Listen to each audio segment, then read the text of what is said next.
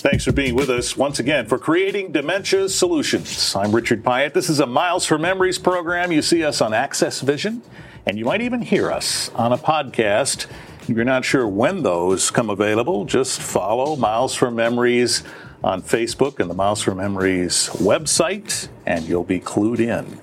You know, you should mark your calendars for April 25th, 6 to 8 p.m. at the Cool Family Community Center in Battle Creek, because the annual Miles for Memories research update is planned for that time. Ann Clark is here from Senior Health Partners, a Miles for Memories volunteer, to talk to us a little bit about that. Hello, Ann. Hi, how are you? It's great to see you once again. Yes, so good. So let's talk a little bit about the Miles for Memories annual research update. What is that meant to do? So what we mean to do with this research update is bring our community together for some knowledge and some teaching, to hear what's going on in the world of the researchers.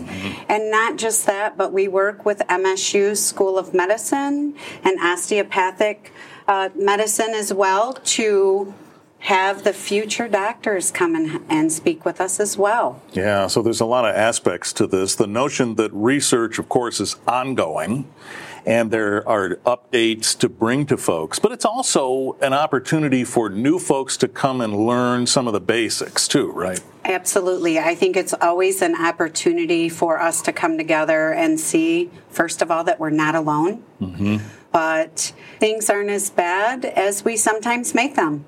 Our journey can be very successful with knowledge. So it's important to learn as much as you can about this. So I think what you're saying is some folks might think dementia is what's happening with themselves or with a loved one, but until you know, you don't really know. And this is part of the education process. Sure. I think that is a critical key. We get calls all the time. Like, I think that they're starting down the dementia path, and it can be something as simple as a urinary tract infection, that maybe they're having a reaction to a medication. So you ask these questions. I'm not a clinician by any means, but I can ask questions and point in the right direction. And with the diagnosis, you want somebody who really knows about dementia. So the researchers can talk a little bit about that, and as you pointed out, it's a learning opportunity as well, and we'll talk more about that in a moment. But if folks come to this event, what can they expect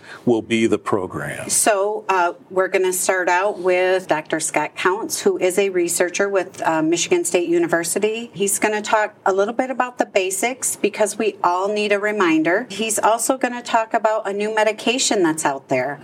The good, the bad, and the ugly, as we all want to hear, you know. I don't think anybody has that magic bullet, per se, to find a cure. But it's good to hear from the researchers themselves on what they're going through in their day-to-day life. Sure. And even if you went last year, a new medication, some new results of other medications perhaps, things they've learned about in the last year, we presume that there would be progress that would be discussed. Sure. Progress, maybe not as quick as we'd like it. Yeah. Because especially if we have someone that we love who has the diagnosis, or maybe it's us that has the diagnosis, we want that cure yesterday. Yeah. And there are things that we can do in life that will help manage your condition, no matter what your condition is. We also have Dr. Graham Atkin, who started out as the researcher, and now he's the professor at Michigan State University. And he's going to talk a little bit about mental health aspects and dementia and what it can do, your stress and anxiety, and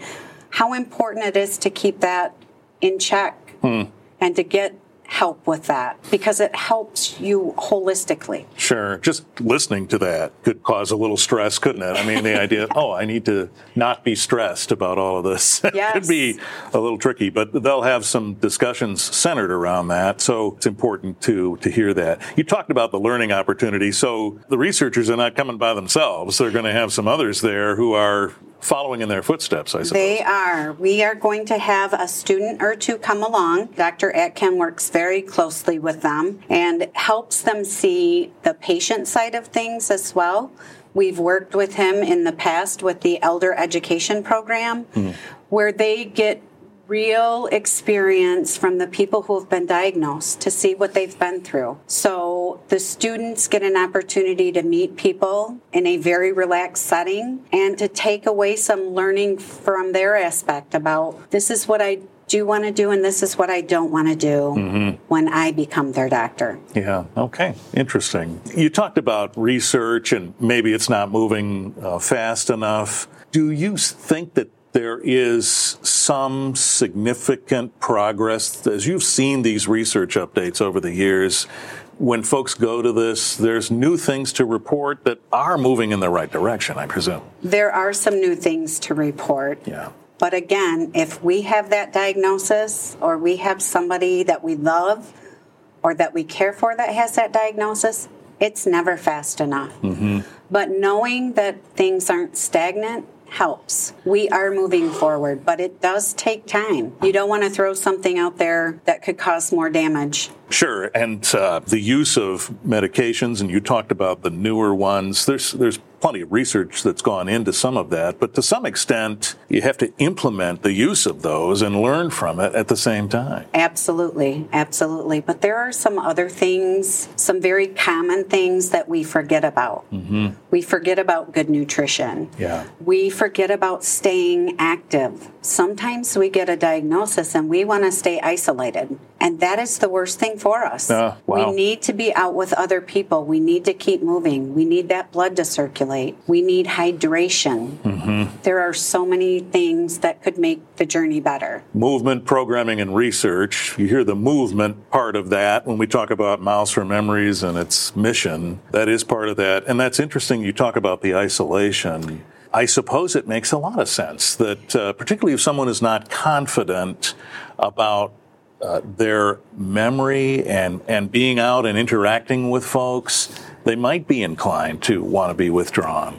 Absolutely. Think about many times, and you hear it, you forget everything. Can't you remember that? You know, that's the worst thing we can do to anybody, especially that has a diagnosis. We want to love them and support them and stay positive with them. So asking them, don't you remember, or you just did that 5 minutes ago, that puts additional stress on the person. We have to step back and think. You know, we have to reprogram our minds as well to say, that's not being helpful, that's being hurtful.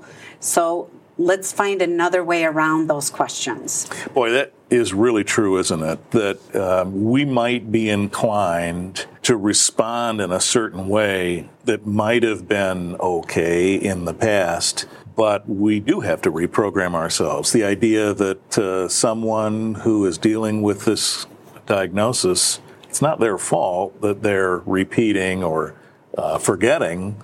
This is what happens. So we have to change. We do have to change because nobody would want that. Right. Nobody wants to forget things. Nobody wants to not know who their children are or their grandchildren. Think about that. And it can be painful, but if we change our focus, it can be a beautiful journey. So who should consider attending this, Anne? The idea that it's informational, folks who have some kind of interest at the very least would be interested in going to this. But what about, say, someone who has received a diagnosis? Does it help them to attend this, or does it help their loved ones more to attend? Well, I would say it helps both because the person with the diagnosis isn't alone. And they'll see from the room full of people that they are not alone. And there are good things that they can do to protect themselves.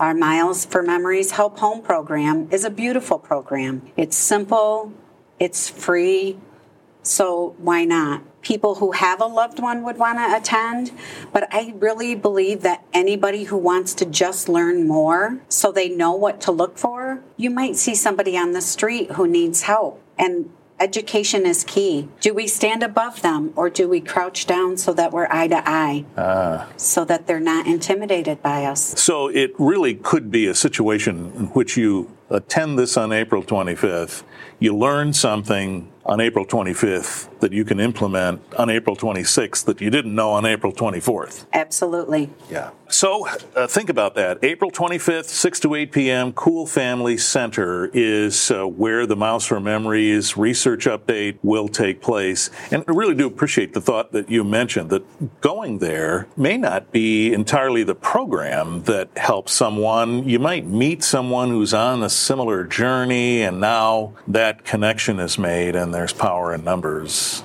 Absolutely. You've probably seen that happen. We have seen that happen. I always say we're in this journey called life together, and we have to help each other. Mm-hmm. So it might just be a smile that night that you receive, and knowing that you're not alone, that makes tomorrow a much better day. All right, so mark your calendar for Tuesday, April 25th from 6 to 8 p.m. Miles for Memories would like to know if you will be attending, so give them a call, and it's just as easy as leaving a message at 979-1412 and let them know you're coming, just so that they have a head count. Seating is limited. There'll be some light refreshments that day.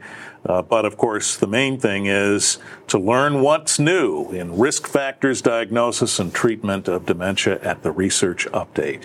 Ann Clark, Senior Health Partners, Miles for Memories volunteer, thank you for this. Thank you.